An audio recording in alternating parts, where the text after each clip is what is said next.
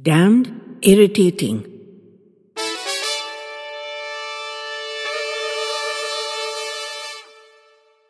Every day I've been waiting for that wretched woman, even letting a few buses pass by, hoping she will land up. And every day I finally give up hope and leave. I'm beside myself with anger, irritation, and tension.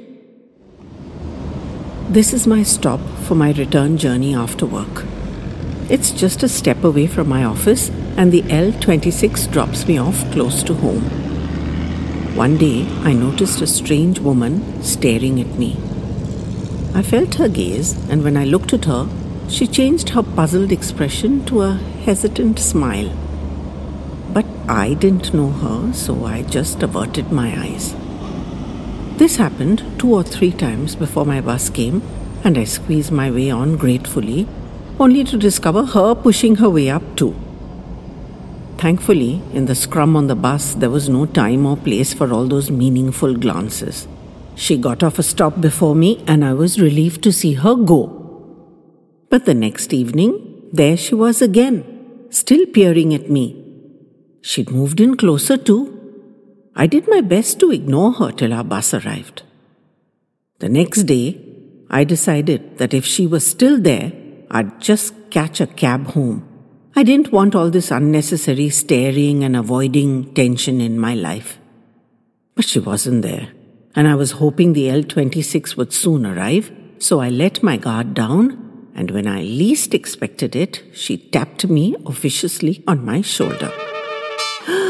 I've been trying to remember where we met, and I just got it last night. It was at Honey's party in August this year. Do you remember?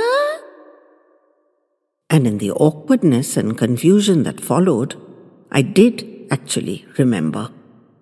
She talked so much and so vociferously that she'd literally silenced everyone.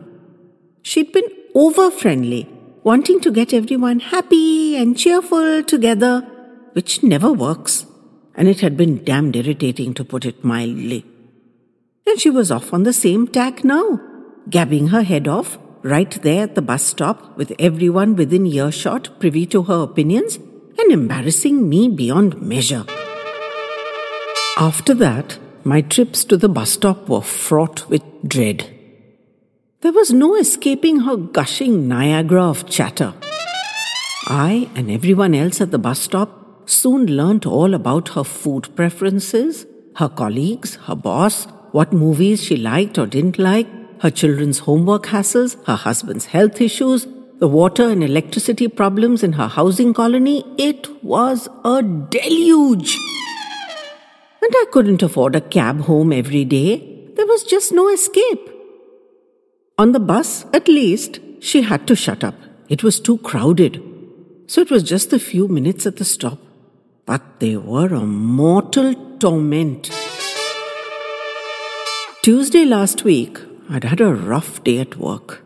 An absolutely exasperating day. And the thought of having to listen to Miss Jibber Jabber at the bus stop afterwards was more than I could bear. I decided to treat myself to a cab. And providentially, one presented itself almost instantly. I was just getting in when I heard rushing footsteps and felt a heavy hand on my shoulder. What a lovely idea! Let's share. It'll cost much less, and anyway, we are on the same route. I've had a filthy day today. Wait till I tell you what happened with that ass Maria. I tell you, I was close to tears. I really didn't have the tolerance that day. I'd always found it difficult to be nasty, but trapped inside a cab, in slow-moving traffic, with her infuriating chatter, I must admit I came close to it. But that would be if she'd give a person a chance. She had this habit of drawing breath only mid-sentence, so you couldn't cut in without sounding rude. So I heard the whole story of Maria, of course.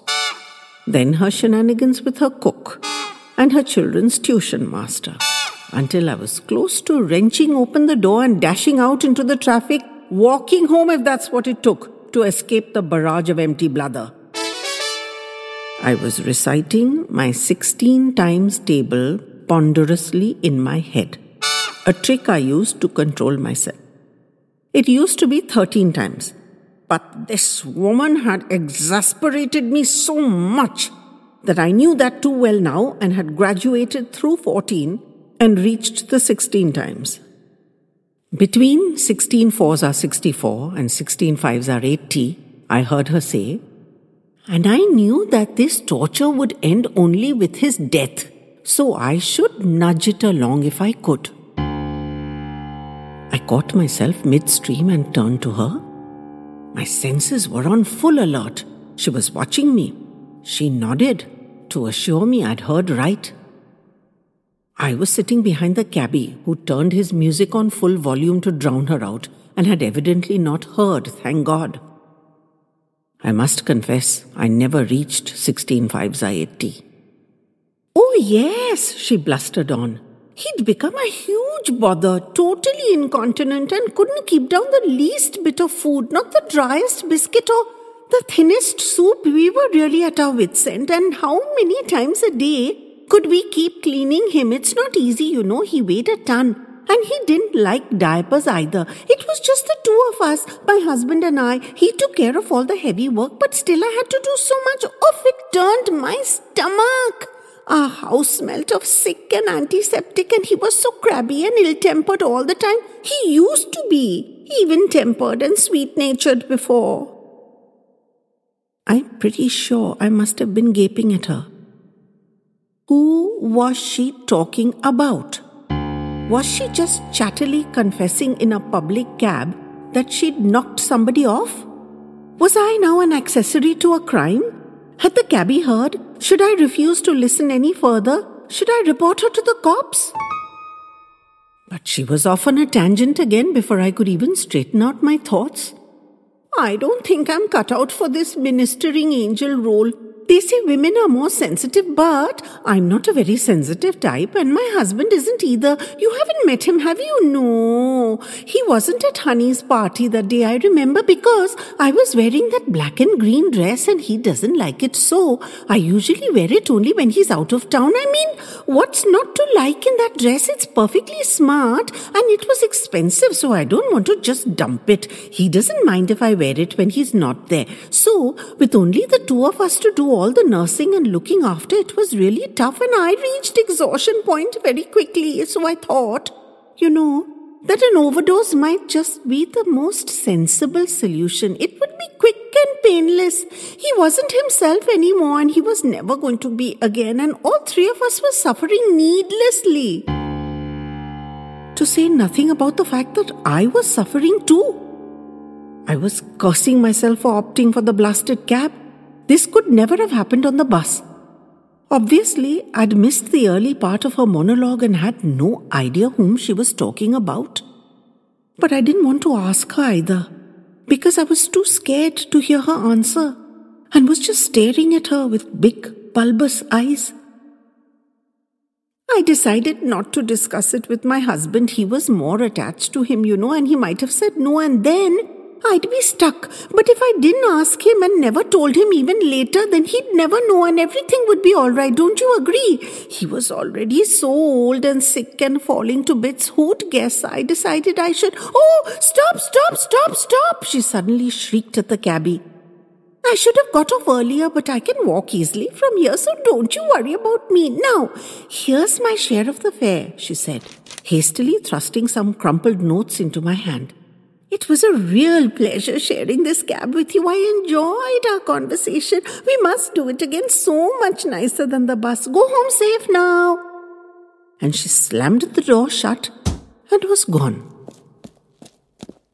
From that day to this, and it's been more than a week, the blasted woman is absconding. I saw her only once as she whizzed past the bus stop in a fancy car.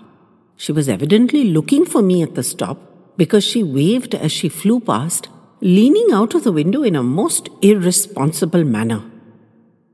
I've been replaying that monologue over and over in my head, wondering if I'd missed any hint as to whom it was she overdosed. Because I do think she eventually did it, don't you? And still hasn't told that poor sap of a husband. I don't think it could have been a human being. Really, that's not possible, is it? Though it's bad enough, even if it was a pet dog or cat. She was so completely callous and unfeeling. I'm scared to death to hear the end of that story, but I'm also hoping and praying I will get to hear it. Not knowing for sure is nerve-wracking. I've even wondered if she got fed up of my obvious boredom with her chitter-chatter and invented the whole thing. I wouldn't put it past her. She really is the most damnably irritating creature.